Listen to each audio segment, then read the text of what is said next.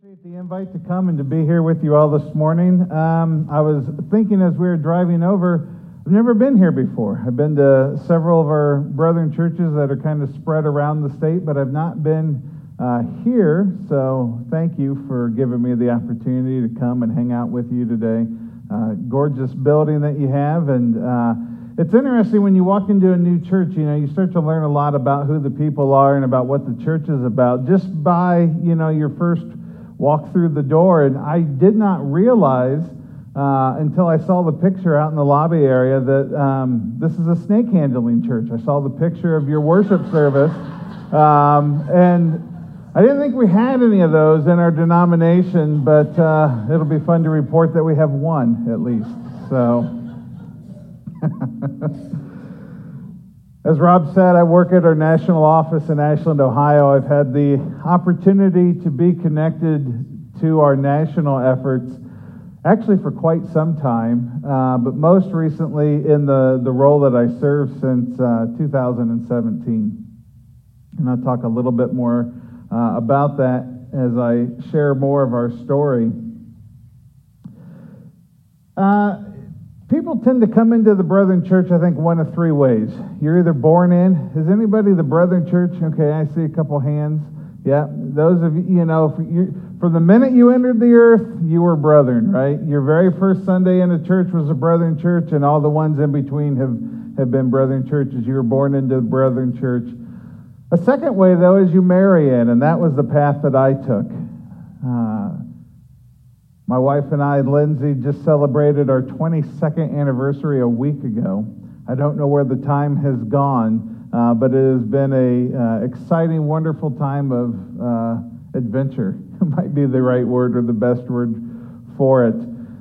Lindsay's grandfather, Fred Brandon, is a retired Brethren elder, and he's largely responsible for this moment here now. He retired from North Georgetown over close to Ashland, Canton area. The third way is you kind of just wander in, and maybe that's some of your guys' story. You didn't grow up Brethren, you hadn't really heard about the Brethren, and one day somehow you found yourself here, and that's kind of, the rest is history, so to speak. And so, by and large, people come to the Brethren Church through one of those three ways. And working in Ashland, we get to interact and encounter all sorts of individuals that way. It's challenging when you go to any church because as the brethren, you learn very quickly we are all related somehow. So you got to be careful what stories you share because inevitably somebody's either going to be at that church to confirm or deny the story that you're sharing. I do like when you share a story and people give you more information to the story afterwards, but every now and again, you can get yourself in trouble. So I try not to share too many brethren family stories because you just never know who's out there. So my role at the office, ministry operations, leader development, all kidding aside, I really do get to have my hand in sort of all of the happenings of our denomination, which I just absolutely love. I get to focus a little bit on church planting, a little bit on church health. I walk alongside Stephen Cole, our executive director, and help him with implementing vision. And I work with our conference. A couple weeks ago now, we had our 133rd General Conference of the Brethren Church. A couple of you were there. I'm not sure. I met a few people from here. Yep, okay, excellent. So we had a great time together, and I get the opportunity to plan and facilitate the team that does conference, and it's so much fun every year. I was a youth pastor for 13 years when I came into the denomination, and I'm so glad that the Lord called me to youth ministry when He did, because I entered into the Brethren Church, whatever the first Monday of 2000 was.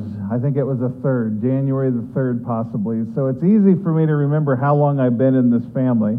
I just count the years. But I knew that I was called to youth ministry. It was a very clear call when it came. It was the late 90s. I was in Canton, Ohio on the campus of then Malone College. It's now Malone University. It's where my wife and I had met each other early into our freshman year. Didn't go to college looking to meet anybody. Really went to college just to get out of Van Wert, Ohio, where I was born and raised. And if any of you are familiar with Van Wert, I know it's not too far from here, but there's no reason to be there. Is this being recorded? Because we might want to edit that out. So honestly, I went to college because it was the thing that you did to get away from your hometown and try and kind of get a new start and a fresh start. And, little did I know that that's what the Lord had planned for me in His grand plan of things. He had wanted me to go to Malone because it was there that I got my call into ministry. And honestly, I think by and large, people enter into youth ministry for one of two reasons. One, you have a very clear understanding that by serving in youth ministry, you can use that sort of as I might say, a stepping stone into other ministry opportunities. So it's a good place to cut your teeth in the world of ministry before you go on to maybe take a senior pastorate position or some other position in the church. Or you've lost a bet, and you have to serve your time in youth ministry that way. But I was very clearly called. I knew that it was why I was at Malone. I knew it was the thing that God was going to have me do. And so I spent the last 3 years of my college career shifting myself to be on that path and to be on that journey. And everything really just sort of fell together. When I felt the Lord calling me to that, I said to God, okay, I'm in. I'll do this. This makes sense. But I got to be able to graduate in 4 years, Lord. I don't want to have to extend my time. I need to be able to do that. And through some summer school and some extra course loads, I was able to do that, graduate in 4 years. And it was weird when we graduated that summer of '99 because we weren't yet married. We were going to be married that August. And our plan, our vision, kind of our roadmap to the future had us going wherever my wife was going to go on to school as a psychology major. And we were thinking it would be Wheaton College there in Illinois. And my attitude at the time was, we'll follow her plans because I can get a youth pastor gig anywhere. That's not hard, right? And then God said, well, that's not exactly the plan. And through some visits to Wheaton, some interviews with the college, and honestly through a big heart change within my wife and myself, we found that wasn't the plan, but instead the plan was, let's go to where the Lord's calling me to do ministry. So we got married that summer, and After we were married, we had no jobs. We had nowhere to live. We spent a month living in the youth pastor's house that I was interning with. Not at all a good idea. If I could give any marital advice, don't live in somebody else's house the first month you're married, unless it's your parents, maybe. It was a roof. I guess I'll say that. It was not awesome. But it's what we did, and we were job hunting, and all of a sudden, what I thought was easy, like youth pastor jobs just fall from the heavens, was proving to be very difficult. I was interviewing and was being told thanks but no thanks, and I just was like, Lord, what are you doing? And He didn't really answer. He's just like, just keep doing your thing. And so the long and short of it is we finally decided to be adults, or at least what we thought 22-year-old adults were at the time, and we moved back home to where my wife was from in Bryan, Ohio, and we put a down payment on a deposit, and we got real-world jobs. I was cooking, Lindsay was working at Walmart, and we just started our life, and we said, you know what, maybe next summer, we'll pursue this again. Maybe we didn't hear God quite right. A couple months go by, and I get a phone call from a guy whom I've never heard of, from a place that I've never heard of, a town that was somewhere in Indiana, and they described the town as in Amish country, and I had to go and figure out who the Amish were, because I had never heard of that before, and I thought, why is this church in Napanee, Indiana, why is this church calling me to come out and be their youth pastor? I'm putting that on hold. I'll do that next year. And eventually we met for lunch, and so they already knew my love language. They took me out to lunch and said, just talk to us. We'll buy you pizza. All right. We're young, newly married. We don't have any food at home. This is a great idea. So we go and we meet with Ken Hun and Roy Andrews, some names you might recognize in the larger Brethren family. We met there, and they ultimately talked to us and kind of helped soften my heart to explore looking at or interviewing being their youth pastor. So we did that. And for some reason, they hired us. They had never had a full-time youth pastor before at the church. They'd had a couple individuals kind of come and do some part-time work and just kind of keep things going, but they had never really taken that leap forward to hire a full-time youth pastor. And again, this was a thing that I knew that I was called to, but I had no idea really what it meant to start a real job, a real career, and to step into this role of a youth pastor in a small town of about 5,000 people in the middle of Amish country, kind of tucked between Fort Wayne, Indiana, and Notre Dame, South Bend. So we packed up everything we owned. It fit in the smallest U-Haul possible, and we drove to Napanee, Indiana to start our life together, and that was 2000, which at the time I thought nothing of it, but our parents, my parents, I don't know so much about yours, but my parents were freaking out because if you remember, it was Y2K and the world was going to end, and why are we moving? And okay, if you're going to move, fine, but do you have enough toilet paper? And I'm like, don't worry, you own it all, Mom. I know where to find some if I need any. So we loaded up, we moved to Napanee, and the night of Y2K, that New Year's Eve, we made a big pot of spaghetti because I figured, we at least will have spaghetti to eat tomorrow when all the electricity's out. So silly.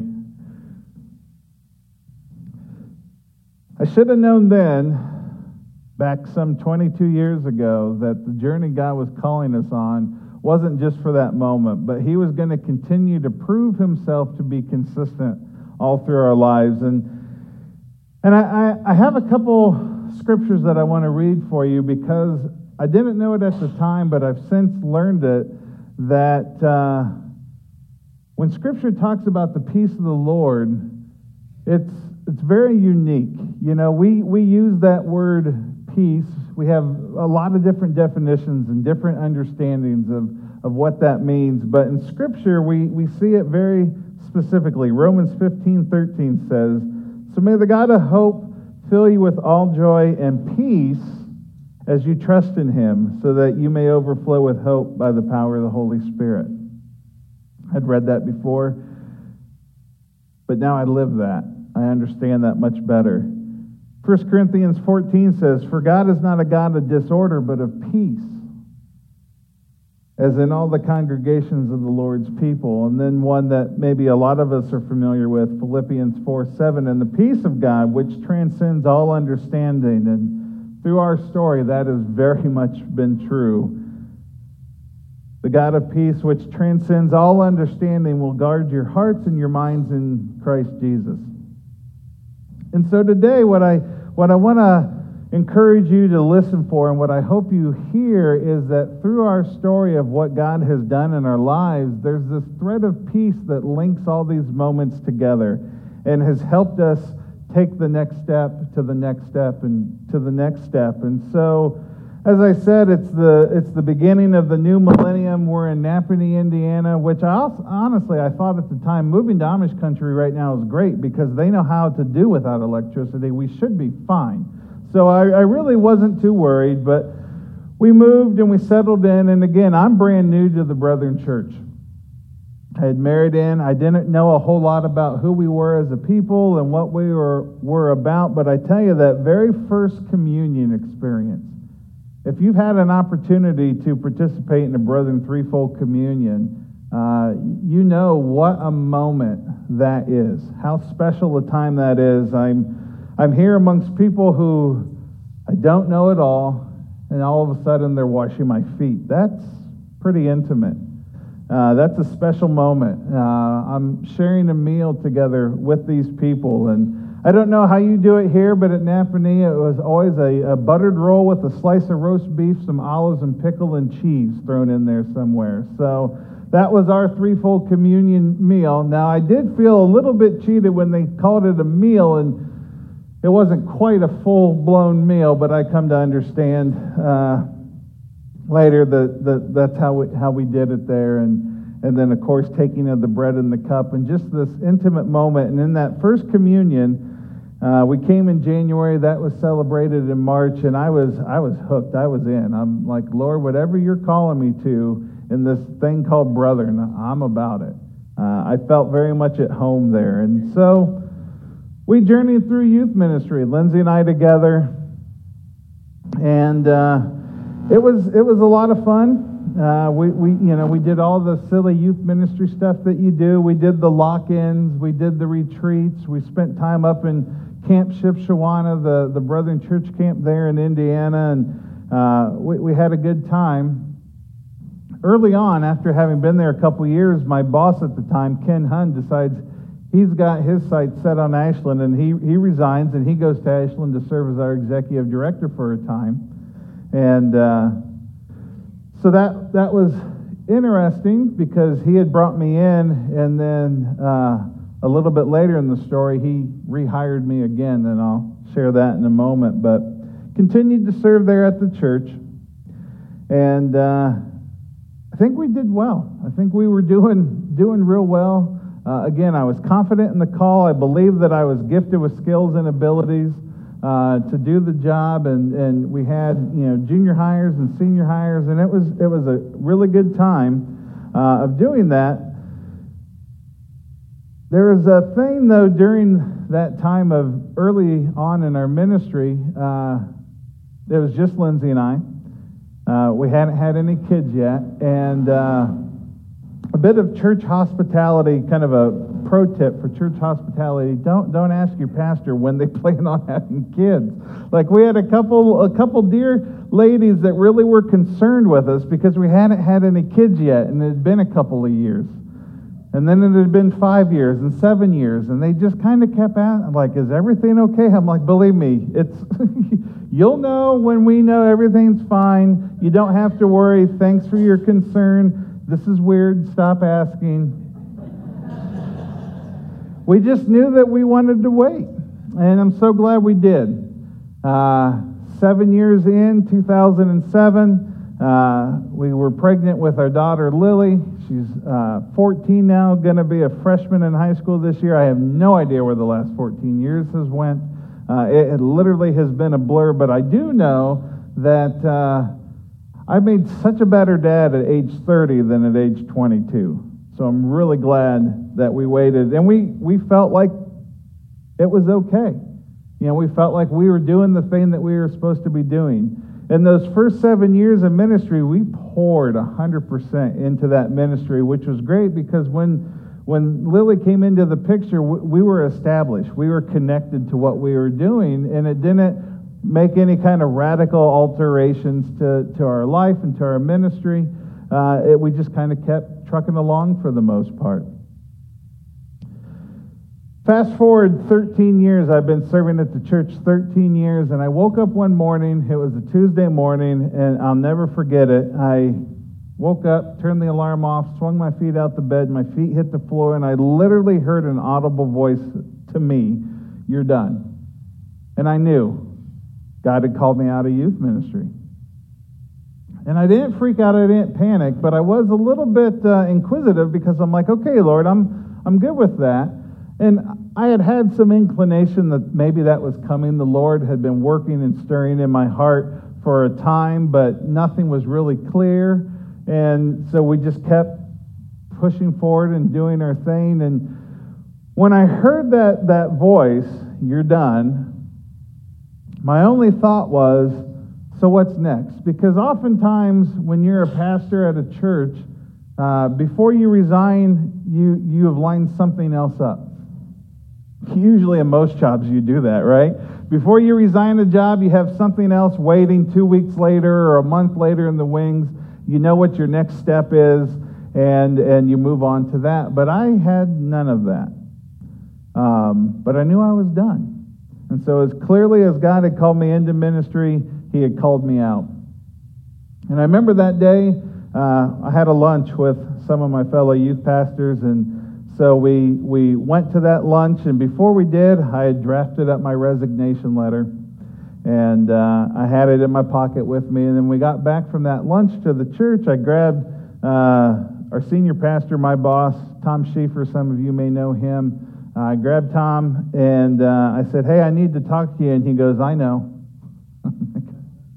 Looking around like, who said something?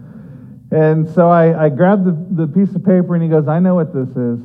You're resigning." And I'm like, how did you know? He's like, "I just knew in my spirit." And I'm like, oh, okay, so the Lord's been talking to you too. There are no secrets here. So we talked through that, and he agreed. He encouraged me. He's like, "Yep, this is a good time." And I remember saying to him, like, "But I don't know what's next. I don't know what we're going to go do the next from here." Because oftentimes in ministry too, not only when you're a pastor do you have a next steps lined up, it usually involves leaving the community that you're in and going off to another community. But we didn't feel called out of Napanee, which was weird. Like, Lord, what are you planning for us to do here if it's not to minister here? Well, a couple of years prior to coming to this realization that the Lord had called us out of ministry, my wife and I had kind of found ourselves meeting on Monday nights with a home group of people. It started off as friends getting together, doing some Bible study, reading a book, talking through the book, sharing some food together. I mean, I'm brethren after all. Like, we don't do anything without food. So we're sharing food together. We have kids similar age, and they're hanging out and playing together in the other room. And this little Monday night gathering was starting to become a little bit more than just a gathering. It was starting to become a kind of a life group for us, a life. And these were people who listened to us and understood us and helped us sort of suss out what the Lord might be doing in our lives. And so we had that, at least, and we thought, well, we can keep leaning into this opportunity, if nothing else. And so, turned in my 2 months' notice. I resigned. April the 7th, 2013 was my last day as pastor at Napanee First Brethren Church, and they were gracious to us. They helped to take care of us in that time. So I had a little bit of time to find some employment of what was to come next. At this point in time, Ken Hun, who, remember, he had hired me at Napanee, was still executive director at the Brethren Church, and he had hired me in on a real part-time basis to be director of leadership development at the denomination. So I had a little bit of income, but not like pay the bills type of income. And I remember all of April just sort of asking the Lord, like, what's up? What are you doing? What are we supposed to be doing? Then May, Lord, seriously, what's up? What's going on? What are we supposed to be doing? We have bills. We don't have a savings as much as we have bills. Like, what's happening here, Lord? And it was weird in this time of uncertainty, in some ways really in this time of chaos, there was still that peace that Scripture talks about. This sense of, don't worry, I got you. Everything's right where I want it to be. Keep trusting, keep walking out in faith, keep leaning into me. And for some reason, somehow, I got it in my head that maybe if I could get a job at our local coffee shop, that plus the work that I was doing at the national office would be enough to help cover things and help to carry things. Lindsay was working at our library at the time, so we weren't, completely strapped, but we had to be smart about what was happening. And so I went up to the coffee shop, which I was very familiar with as a pastor. Tried to spend a lot of time there. It was in a town like Napanee, it was their only option if you wanted coffee besides your own home. And so I was very familiar. I knew the owners, and I went up and I, just kind of applied. Hey, could you use me? I'm in need of a job. And they very politely said, no, we don't really have anything. But thanks for asking. Should something come up, I'll let you know. And I went home a little dejected, but really more with the sense of like, no, I'm pretty sure I'm supposed to have a job here.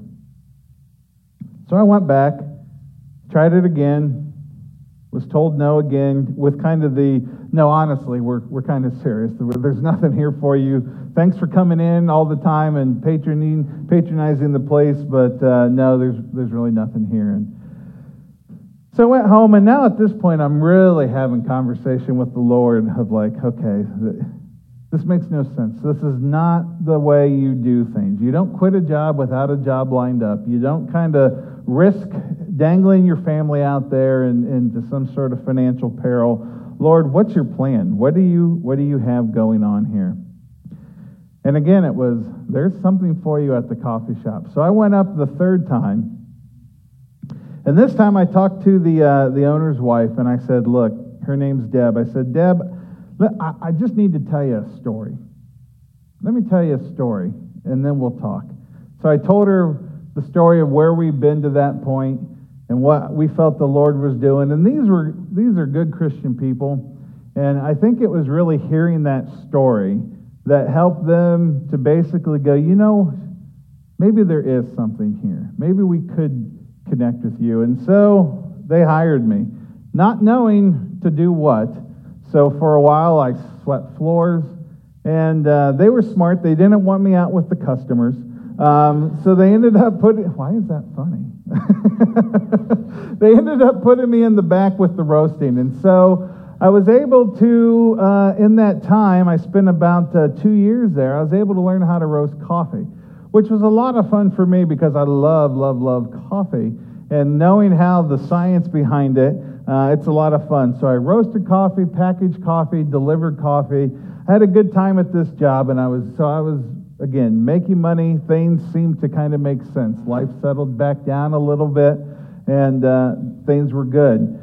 We were spending a little bit more time in our Monday night group, and that was kind of growing and developing and becoming more and more, really more and more a church plant, if you will, kind of a house church opportunity. And we were connecting with people who, by and large, were sort of burnt out on the traditional church through various different experiences, but still had a sense and a love for Jesus and still wanted to follow Jesus. And so we were kind of pulling in some of these fringe people, and it was exciting. It was something that was very life-giving. We were connecting with our communities and connecting to our neighbors, and the Lord was definitely up to something in that time. And so very much we felt like while we had stopped this thing at the church in Napanee, we were still very much being the church in Napanee. After a couple of years, things at the coffee shop started to wind down. There weren't as many hours, and I thought, well, I need to look for something else. There's just not an opportunity here again. Still doing the role at the national office with leader development, and I was comfortable doing that. I knew that was a thing that the Lord was calling me to do. And so as I'm looking at job opportunities, I thought, well, Lord, I still need to be able to do that. There's still a responsibility there, so I need some flexibility. But I live in Napanee. Like, if you're not working in a trailer factory and you're not farming, I don't really know what there is to do. And lo and behold, across the street from the coffee shop, the butcher shop posted a help wanted sign, and I thought, sure, I like meat. Butcher shop is perfect. So I walked across the street. I talked to the guy. Again, I told him my story. He also happened to be a Christian man, Christian business owner. Told him my story, and he's like, well, sure, I'll take you on. So I quit the coffee shop. They were gracious. They understood. They sent me home with a couple bags of coffee. And I now start my role at the butcher shop, learning how to butcher meat. And I didn't realize it at the time, but I think what I was doing is I was learning skills that are going to serve me very well in the zombie apocalypse someday. Coffee will be currency. I'm convinced of that. We all love it way too much, so I've got that part covered, and if I can butcher meat, we can eat and we'll be good. So I did that for a time. Had a lot of fun doing that. Had a lot of fun bringing home, steaks for the grill and different things. It was a good job. It was a fun job. But much like the coffee shop, it started to trickle off in terms of hours. And again, I needed to provide for my family and felt like I needed to be able to offer a certain thing. And so here we were kind of again in this moment that we were in just a couple years ago of going, Lord, what are you doing? What are you trying to teach us? And I know I'm not doing it anywhere near the justice as deserved in retelling the story. In some of those moments, we were desperate for answers. I mean, we really felt like we were at the end of our rope, like, Lord, if you don't show up in a physical, tangible, tactile way, like, I don't know what we're going to do. And I remember one story in particular. For some reason, I forget exactly what it was, but we had an unexpected bill. $500. I remember that much. We had a $500 bill, and, when you line up the budget, which Lindsay does a great job tracking our budget, making sure, all the dollars are going to the right places and whatnot. Like, there was not $500. There was not $450. There was $0 excess to put towards this bill, but here it was. And it was one of those situations like, Lord, this is where we need you. And I wish I could say that I was joking here, but literally that same night, we get a knock on our door, 7 o'clock at night. Two of our friends from our Monday night gathering show up on our doorstep, and they said, hey, we just happened to be in the neighborhood. We were out taking a walk, and we just felt impressed to stop by and give you this. And they hand us an envelope. Instantly, I knew what's in this envelope. There's some money in this envelope. And they stayed just a couple minutes. They're like, they gave us the story of how they had been saving it up, and they just, for a situation where they felt like the Lord said to do this with it. And I learned a long time ago, when somebody hands you an envelope, you just thank them and you take it, and, you smile and are gracious about it. What I didn't know till they left is there's exactly $500 cash in that envelope. So in my mind, I'm thinking, oh, good, there's, $100 or something. Right? It's going to help. And already before we knew, I'm like, Lord, thank you. This is so helpful. I appreciate you coming through. But I had no idea that he would come through so specifically. And he did those sorts of things to us, all kind of throughout this time of journeying and wandering.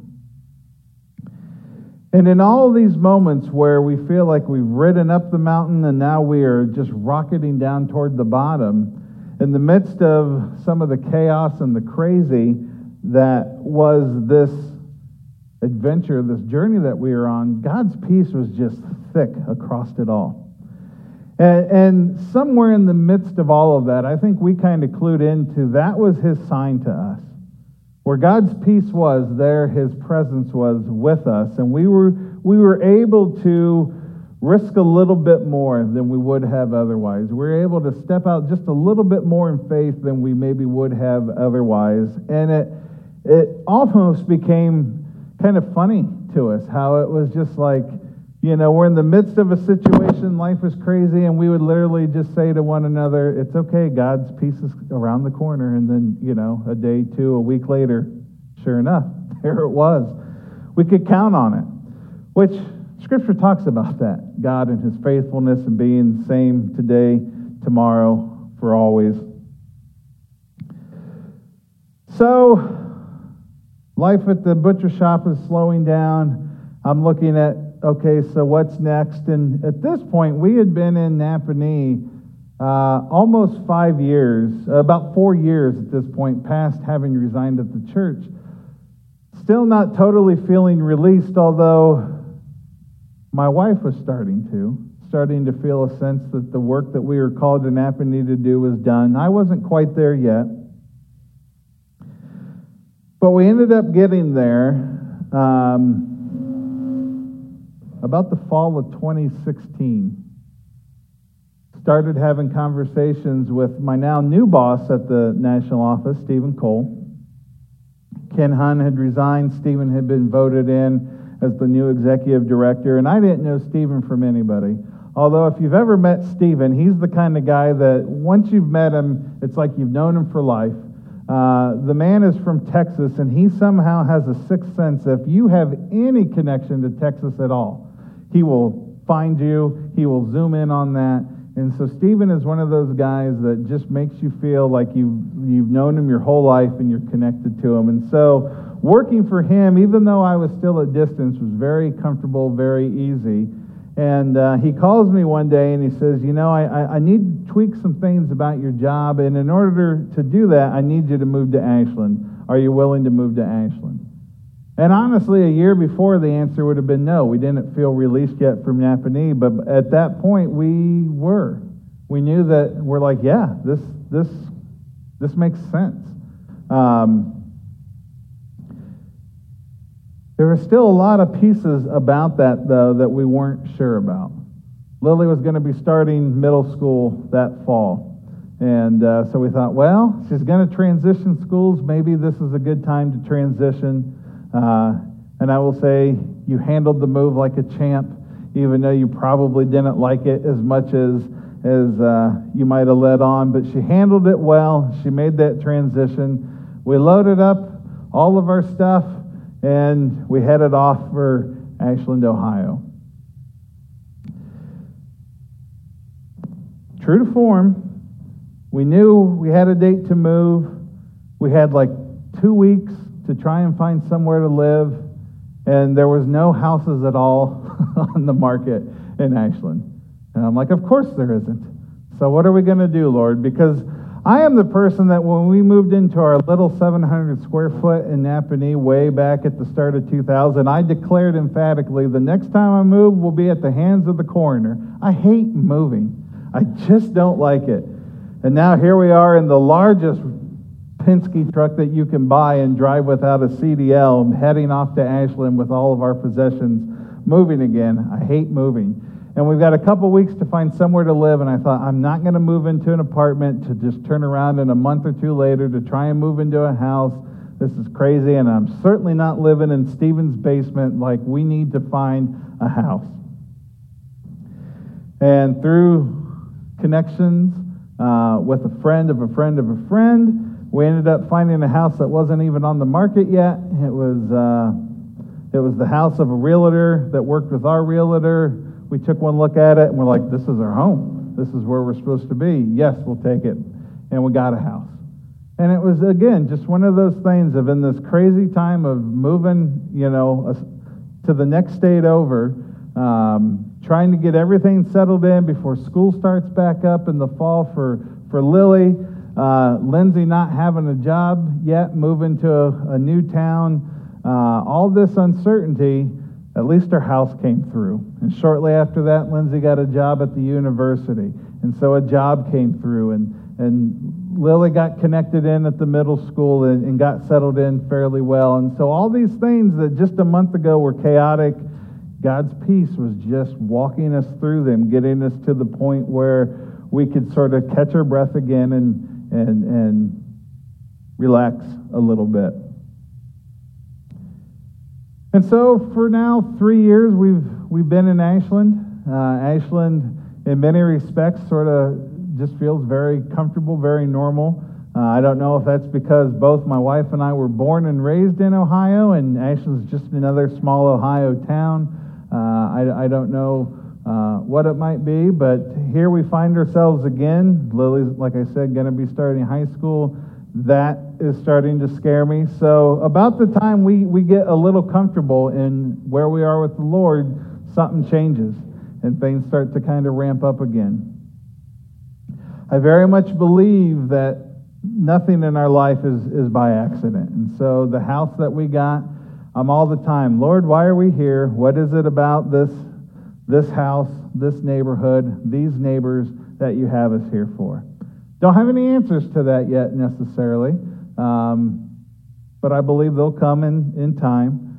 You know, Lord, why at the national office? Why is this the role that you've given to me? Because I very much feel like I'm in my sweet spot.